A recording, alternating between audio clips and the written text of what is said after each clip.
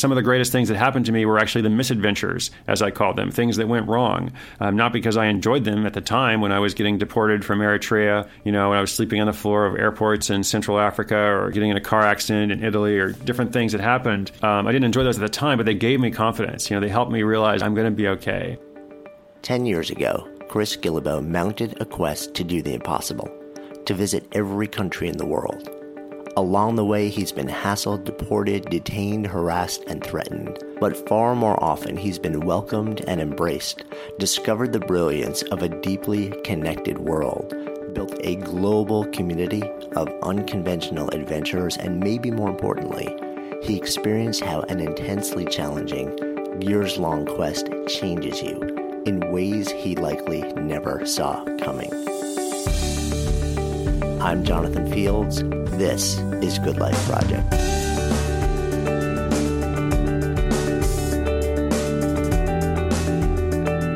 My guest today is Chris Guillebeau. 10 years ago, he began a journey that evolved into a quest to visit all 193 countries in the world, something only a handful of people in the history of the planet have done, and all before his 35th birthday. He completed that quest in April 2014 and writes about this in an astonishing new book, The Happiness of Pursuit. In today's conversation, we explore this remarkable person and journey. The show is sponsored by meditation app 10% Happier. So the app, it comes with courses that they teach you how to stress better, deal with difficult emotions, and build healthier habits. I love that the material is entertaining and relatable. The host, New York Times bestselling author Dan Harris, he's funny, he's real, he's vulnerable, and he's teamed up with some of the world's best meditation teachers to show you how meditation helps kind of smooth out some of life's wrinkles using cutting-edge science and hard-won experience to demonstrate the tangible benefits that meditation can have. And listeners of Good Life Project get 40% off. Just go to 10percent.com/goodlife. That's 10% all spelled out, TENPERCENT.com/goodlife. And if you aren't ready to meditate just yet, but are curious how smart, ambitious people use meditation and benefit from it, well, then check out the 10% Happier podcast. Either way, you can find it all at 10percent.com/goodlife. So you spent 10 years on a quest that puts you really in a league of only a handful of people in history. What was your why and how did this evolve? So I began as a traveler. I just began as someone who loved to travel, and I didn't have a goal established for it. I just loved being out in the world and exploring different places and making discoveries, meeting new people, just kind of challenging myself along the way. But I did like the idea of structure. I was always a list maker. I liked to write things down and check things off. And so at a certain point, I started keeping a list of all the countries I'd been to. And I went to maybe 30 to 40 countries or so, just as part of the aid work I was doing in West Africa and, traveling to nearby countries. And finally, I said, okay, wouldn't it be fun to have a goal of going to 100 countries? And then before I got too far along that goal, I said, let's step it up a little bit. Let's go to every country in the world. So I guess the why was I had this idea and it wouldn't leave me alone. And the more I thought about it, the more I realized if I didn't pursue it, I would always regret it. And so fortunately, I decided to pay attention to that crazy idea. It took me it took me a little while, maybe a few months of kind of thinking about it, tossing it around and trying to understand what was involved with it before I accepted it. But once it really took root, I knew it was something that wouldn't go away. You spent some time in the Philippines when you were little. So how did that affect your lens on the world? So I grew up a lot of different places. My parents split up and I had two families essentially, and my mom married this guy who was in the Air Force. And so we traveled around and he was stationed different places, and the Philippines was one of those places. I was living there from the time I was 6 to the time I was 8 or 9 or so, and I don't know that it was the greatest experience at the time, just because I was a little American kid and I, was separated from my biological dad, who was back in the States. So I missed him, and I'm not sure I, adapted super great. But maybe in the long term, like it was good that I had that cross-cultural experience, early on. And then, of course, like as an adult, I went back to the Philippines, more than once, and I really like it. It's a beautiful country and amazing culture. So, it's one of those things like short term wasn't so great, but maybe long term it was the right thing to do. Well, what about also your experience living in a border town outside a Native American reservation in your early teens? So after we lived in the Philippines for a while, this guy and my family got stationed essentially in this very small town in East Montana. It was the only place he could find work or something after he'd left the military, actually. And I don't know. It was kind of a depressing place, to be honest, because it was this really, really small town of about 3,000 people next to a Native American reservation of about 3,000 people. There were a lot of social issues and social problems, both on the reservation and in the border town. A lot of drug abuse and alcohol abuse. And I think, a lot of this, relates to an economic issue. There wasn't a great many, employment opportunities, not a lot of things to do most of the time. So lots of people are struggling on both sides. So I don't know. It was just kind of a hard experience. Not the greatest childhood in some ways, but again, maybe also good for, having a cross-cultural experience and being aware that, not everybody, thinks the same way or lives the same way. So I am grateful for that. And then also I went back to Montana on my first book tour, and I went to the other part of the state, and I realized it actually is a beautiful place. It just wasn't particularly beautiful, the place I was living at the time. So how did your time in Liberia affect your outlook really on the world and, your desire to mount your quest? So I spent about 4 years as a young adult, then in West Africa, just kind of as a post 9/11 experience. I was depressed, like lots of folks were, and I wanted to find a way to contribute to something meaningful. I wanted to find a way to challenge myself, and I just wanted to know if I could be part of a solution. Like obviously I couldn't do anything about that tragedy, but I wanted to find a way to contribute something meaningful in the world. And I heard about this hospital ship that was deployed off the coast of Liberia. It was Sierra Leone at first, actually. And, I took on that challenge. I said, if there's anything I can possibly do to help, I will. And I went there, and it was just such a great experience. I mean, it was hard. It was tough at times, challenging working in what literally was the poorest country in the world, according to the UN Human Development Index at the time. So some things were quite discouraging, but other things were very hopeful because we were able to make a difference in some people's lives. And just from a travel sense, I mean, this is kind of funny to think about it now, but from a travel sense, I started traveling in that region, which is notoriously difficult. Lots of countries don't get along, and they have this former colonial system. Sometimes you have to fly to three or four countries just to go from one place to another that's not that far apart, just because of how the thing works. And I thought that was normal, So later, I started traveling the world, and I've been prepared for something that was maybe I perceived that it was always going to be super difficult, and I was going to be shaken down for a bribe everywhere I went. And I realized that, no, that's pretty much just West Africa and maybe a few other places in the world, but it's not super common. So probably good to start with low expectations. Talk to me about the role of a calling in the process of doing something like this. So as I proceeded with what became the quest, and then as I met lots of other people who were also pursuing quests, I noticed that a lot of them used language that was pseudo-religious. Even if they weren't religious themselves, they talked about how they had this mission and they had to fulfill it. And it was something that they felt they were born to do or made to do, or they simply had to pursue it. There was no other alternative. And I don't know if I was, born to pursue this quest. I don't know about that. But I guess I do feel, to go back to what I said in the beginning about, I had this crazy idea. The idea wouldn't just go away. Like I felt like I had to do this. I felt like I had found something that I was somewhat good at, that was interesting to me, that was challenging, and the challenge is a huge, huge part of any quest. I think, we don't want a quest to be super easy. Going back to like the early days of quests, when the hero was sent out from the village, to go and slay the dragon and rescue the princess or return with the ring or whatever the hero was supposed to do. Like the story is not supposed to be like the hero is sent out from the village and then the hero comes back the next day. And he's like, actually, I thought it was going to be really tough, but it was actually pretty simple. I got there and the dragon was asleep. I just took the ring, came right back, made it home, in time for bed. bed or something. So the challenge, I think, relates to the calling, because as you embrace that calling, you're like, yeah, let me do something that's difficult. Let me do something that's hard. Let me do something that's worth doing. Everything that's really meaningful in life, I think, it might require a lot of work, and I think that's okay. And well, what about discontent?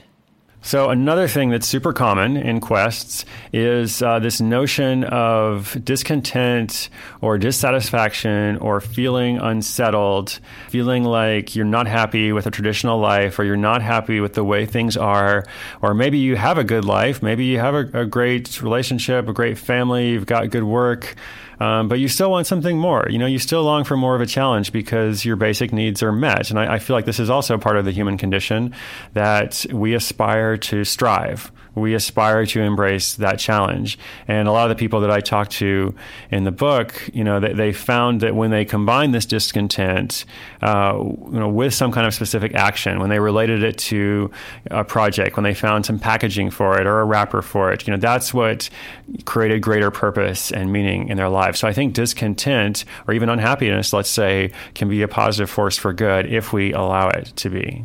So how do you balance this yearning and urgency cultivated by discontent and gratitude, and a willingness to recognize and honor, what's in front of you right now? So something I really struggle with is being present tense aware, or being present oriented. A lot of people who are striving towards something, who are on a quest, who are otherwise future oriented, they're really good about planning. They're always thinking about what's next. And I think overall this is healthy. There's a lot of studies that have shown, that people who have hope, or people who are future oriented, planning for the future, they tend to take better care of their finances. They tend to take better care of their health, et cetera, et cetera. But perhaps I think it also comes at the expense of being, present oriented, or at least present aware. And I do try to live with gratitude. It's one of those values. Like if you look at my website, it's like Chris Guillebeau, tries to live with gratitude every day. But hopefully it says tries. Now I'm wondering if it actually says I do, because if it says I do, I think that's probably inaccurate, because I actually do struggle. And I do struggle with just appreciating a beautiful sunrise. I've seen beautiful sunrises all over the world, and oftentimes I've just missed them, or I haven't cared, or I've just been like, oh, another sunrise. And that probably sounds terrible, but I feel like that is the weakness, of the future-oriented individual. So it's something I'm trying to work on. Well, many people would have said that what you were planning to do was near impossible. Yet to you, if there was even an inkling of possibility, you were totally in. So talk to me about the role of feasibility in committing to a quest. So I think it's really important when you adopt one of these really big goals that the goal has to be challenging, as we've discussed. It's got to be something that's ambitious, that is going to require a lot of effort, in one way or another. But I think it has to also be somewhat feasible. And what I mean by that is it has to be within the realm of possibility, to use that phrase.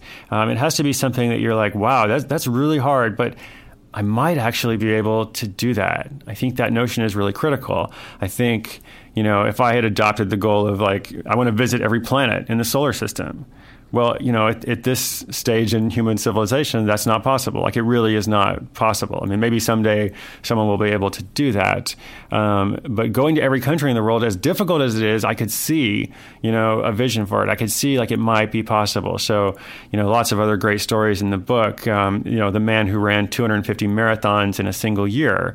For most of us, we think it's impossible. But for him, he was able to see the feasibility of it. He saw the challenge, obviously, but he saw the feasibility of it. There's a man in Australia who produced the world's largest symphony, required more than 800 performers and multiple choirs, lots of specific instrumentation. It was hugely difficult to gather these kinds of resources. In fact, the symphony had only been performed a few times in history, usually in London or in Berlin or Vienna or somewhere, not in Australia. And it hadn't even been performed in decades. So it was hugely difficult, but yet it was feasible. Yet he realized maybe I might be able to do it. So I think it's important that you have to be able to believe in your quest. So what was it like on the final day of the quest? And maybe more importantly, what about the morning after, and the day after that, and the day after that? So the final day was great. I wasn't alone, which probably helped. I had done much of the quest on my own, but then the final day I was joined in Norway with my family and lots of friends and even a number of readers. We had an end of the world party where about 200 people traveled, from I think 20 different countries to come and join me for that. So that was really fun. I mean, that was great. It also helped me kind of see, okay, this is a great representation of what the quest has become, because it's not just about me. And I appreciate the fact that all those people came, but I don't think they all came just for me. At least I hope they didn't. I think they came because of this great community that's kind of, developed and evolved as a result of the project. So that was really fun. I didn't actually feel like, super heartbroken or bitter or sad or anything that day, because that was the end. That was great. However, something I learned in studying quests, both through my own experience and through spending lots of time with other people, is that at some point at the end, either near the end or after the end, at some point, there is this moment of disappointment and this moment of alienation and perhaps loneliness and just a little bit more of that unsettlement that you might have started with, perhaps years ago. And, I certainly had that moment. It was kind of like, this is my identity. For 10 years, literally for 10 years, I have been the guy who's going to every country in the world. Here's Chris Guillebeau. We don't know how to pronounce his last name, but, it's Chris, the guy who's going to every country in the world, right? And, now I had accomplished that goal. And that was no longer my identity. I mean, I could say I was the guy who did that, but I don't want to, live in the past, right? I want to do something different. So it was just a little bit like, okay, I got to figure out what's next, but I also maybe need to process this a little bit, because this was a huge experience and now it's over. And now what? You spent time interviewing a number of people who mounted large, often long-term quests. What were some of the stories that really moved you most, and what were some of the patterns that you might have seen in common? So I heard lots of truly incredible, amazing stories, stuff that we can hardly, believe is possible, like the young woman who circumnavigated the globe in a small sailboat at the age of 16, actually becoming the youngest person in history, to sail around the world by herself. A young guy, Nate Dam, who walked across America in a 7.5-month process, walking from Maine to the San Francisco Bay. Lots of stuff like that. It's very active and involves travel and exploration and journeys kind of like mine. But I didn't want to just kind of, stick with the travel kind of theme, because not everybody can travel. And the book isn't meant to be it's meant to be prescriptive. It's meant to kind of put forward a message and an agenda and say, this is not just a collection of stories. This is a challenge to readers. And the challenge is that a quest can improve your life too. And a quest can bring meaning and purpose to your life, even if you can't run 250 marathons in a year or visit every country in the world. So all that to say, I really enjoyed some stories of what I called ordinary people doing really remarkable things. And one of my favorite stories that I'm starting to talk about almost every day, just because I feel like it resonates with a lot of people, is the story of Sasha Martin. Sasha lives in Oklahoma now, but originally she was American, but she grew up in Europe and different places around the world. She had an international perspective, but then she married a guy and had a daughter, and was thinking, how can I raise my family with that same international experience, international perspective, without being able to travel. And so Sasha also had a culinary arts degree.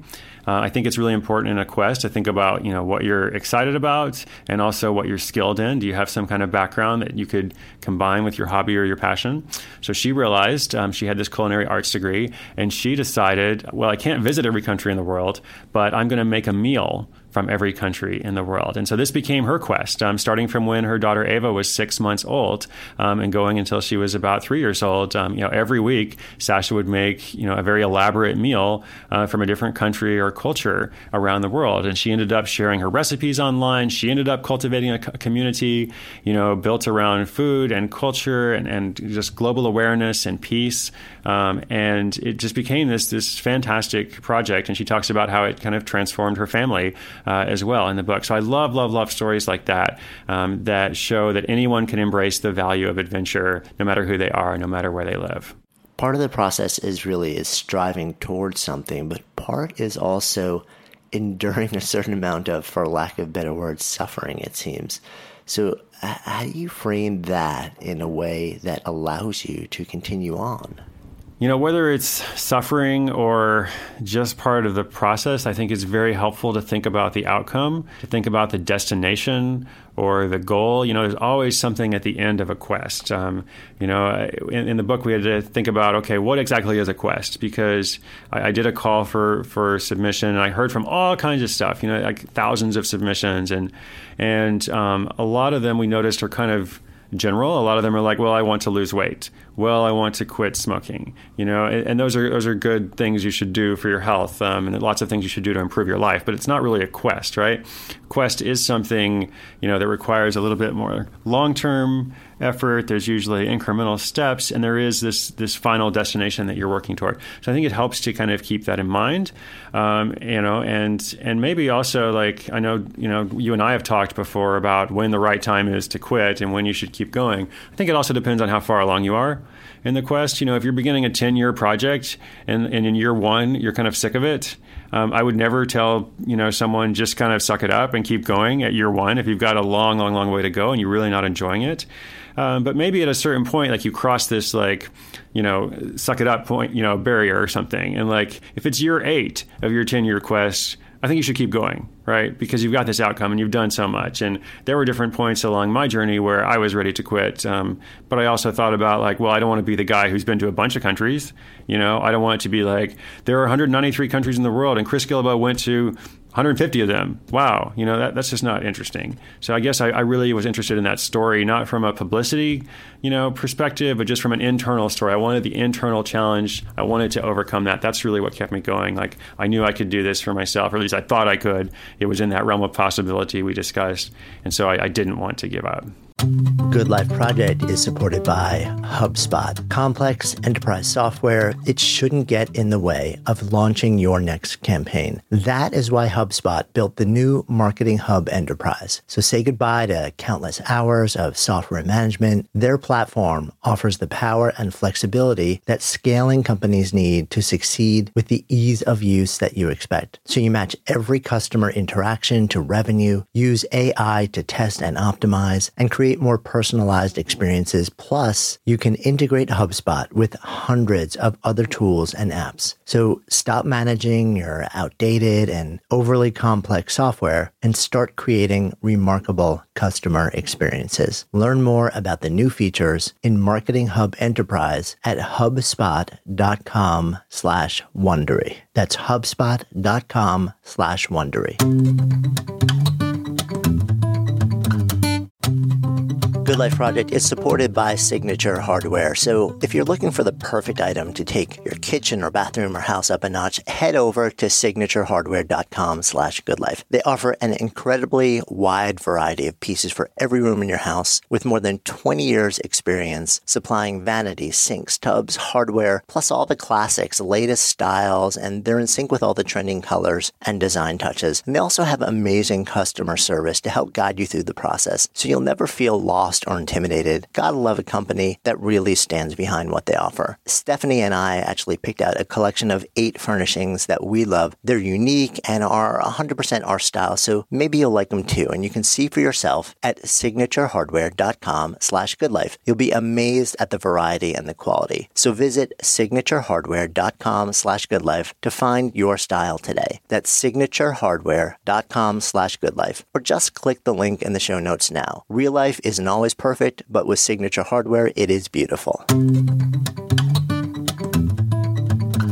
You ended up sharing your process of travel, and along the way, you built a pretty huge global following that's turned into also a series of successful professional ventures. Was any of that part of the original plan?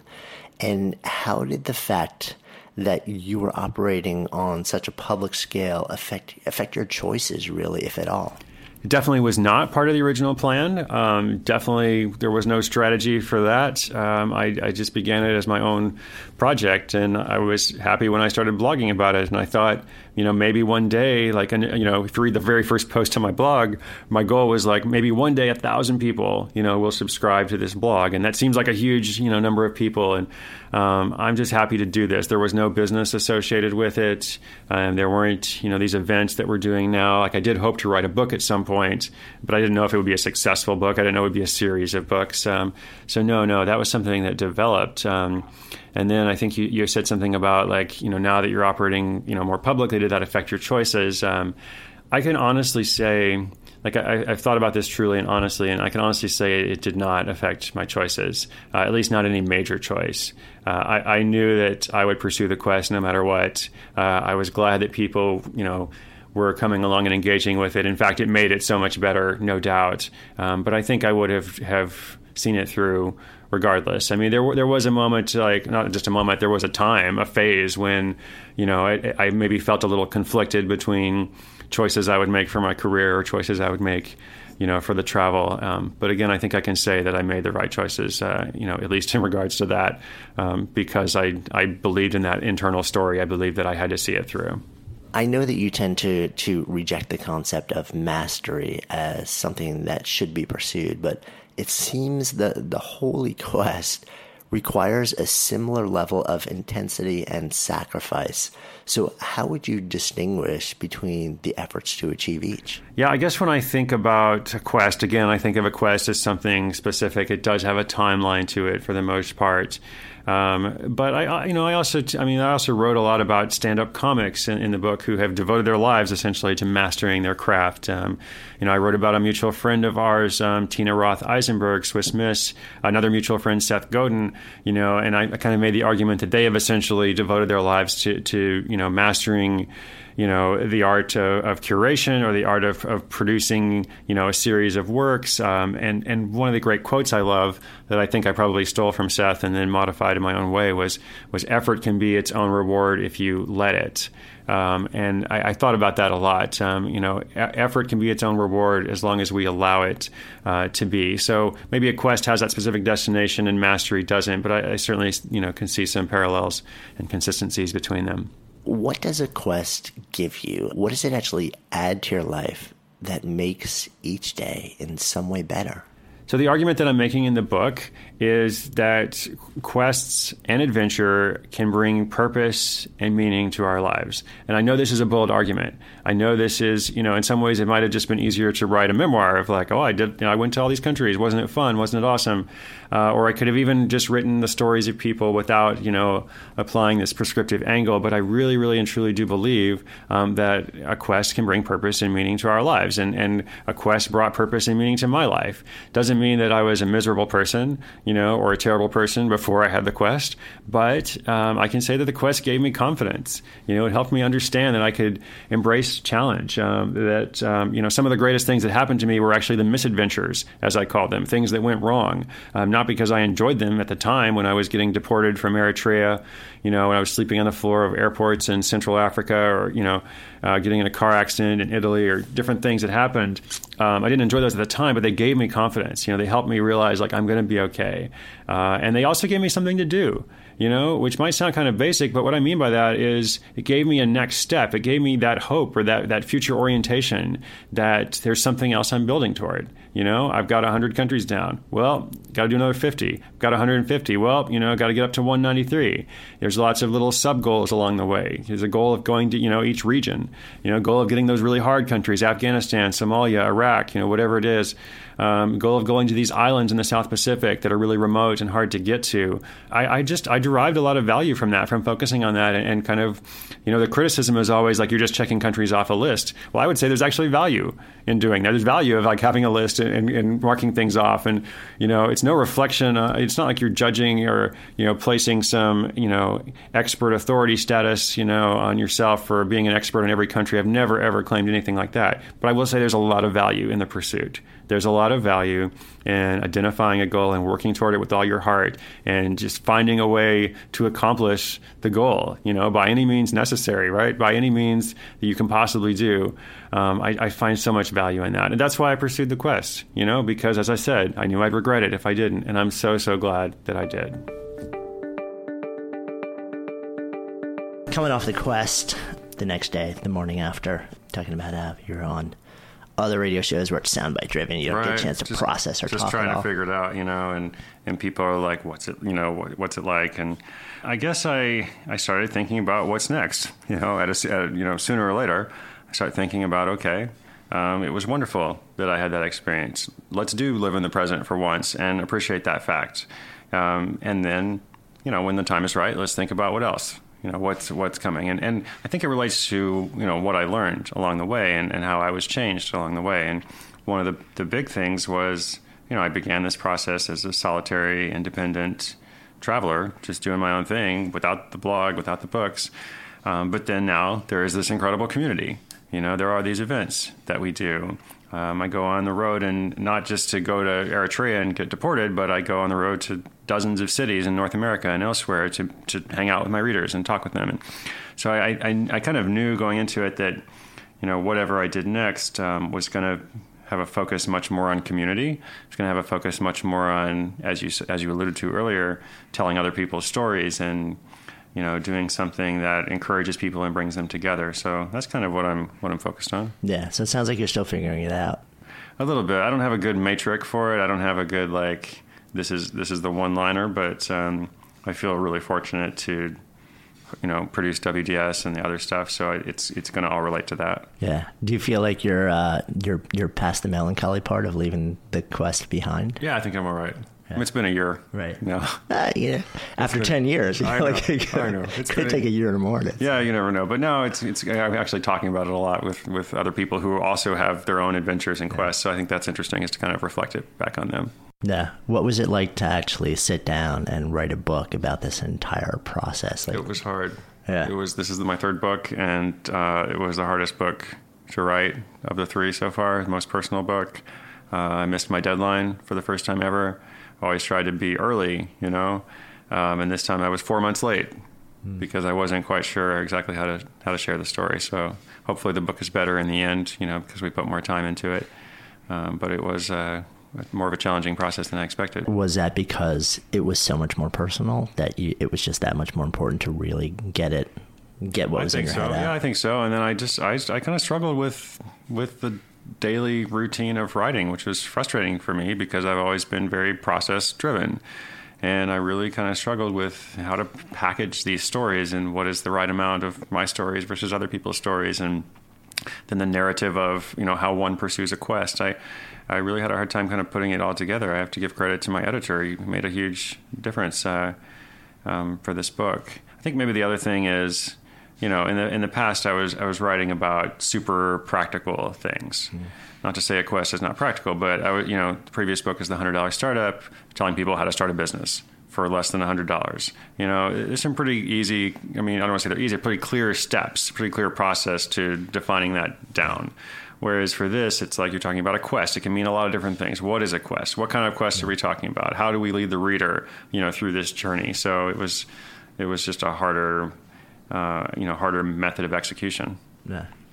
So not to be the author who complains about writing books, because I always hate when authors do that. Like, you have a great life, you can write books. Right. It's great. I'm not taking it as complaining about it. But it is interesting to see how, when you do something really big, you do something that's deeply meaningful to you, and then you turn around and then you have to go through the process of writing about it. Does that for the first time help you process and understand, maybe, looking back, oh, this is why I did this, or this is what this was really about? Or when you talk to all these other people that have done something similar, you start to pattern recognize, which is my thing is nice. I just get all this, million data points. I'm like, oh, pattern recognition engine kicks in. I'm like, now I start to get something about me or about the world and stuff like that. But very often it doesn't happen until I actually start and, reflect, B, contemplate, and C, get a whole bunch of external data points so that I can get reference and I get enough data so I can see common patterns. Yeah, I think you're a lot more strategic than me. I don't know if I do. It's not strategic at all. It's just for better, for worse. That's my process. That's how you work. I've always appreciated that about you. I think one thing that did help was to think more about the stories and to think, I actually did go through this process of making a list of all the different things that happened along the way, just in my little Evernote, typing out, oh, this country, this thing, this country, this thing. I forgot about that, and it was interesting because I am future oriented. So I'm often just kind of going through life thinking about the next day. And then I don't actually, future and present tense discussion aside, I really don't think at all about the past. I really do not reflect, on things in the past. I'm not really into nostalgia. But then this book was a process of being a little nostalgic and thinking back. So that was probably good. Yeah, and maybe that's also why it was so challenging for you, because that's not your process. You tend to be, and which is that. So I didn't really key in it, but you're just massively forward looking. For better or worse, as you said. Yeah, that's part of the challenge. It's interesting. We were talking with a friend of ours also, Nancy Duarte, and who's built this tremendous firm. And she's like the mama bear for her company. But I remember her telling me that she's constantly living in the future. She feels like her job is to like constantly be looking 3 to 5 years out and trying to figure out where the need is and where the market is going, so that she can take that window of time to position everything that they're doing so that they constantly stay, like the lead, no matter where things go. So which requires you to spend a lot of energy living out there. But it's an interesting dance. So last question, good life. What does it mean to you? I like this way of thinking about happiness or good life that says, I get up in the morning and I'm really excited about the day ahead. And I'm excited about what I'm working on, and I feel like I'm building something, et cetera, et cetera. I have good relationships, good health, doing something that matters. But as excited as I am about today, I also believe that tomorrow's going to be even better. Like I have hope. I have that thing that I'm looking for. I have that thing that I'm working toward, that thing that I believe in on the other side. Awesome. Thank you. Thank you.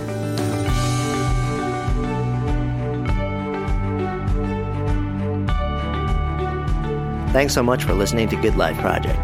If you liked this episode, we'd be so grateful if you'd share a quick review over on iTunes. It helps us get the word out to more people and make a bigger difference in the world. And while you're there, be sure to subscribe so you never miss an episode. I'm Jonathan Fields, signing off for Good Life Project.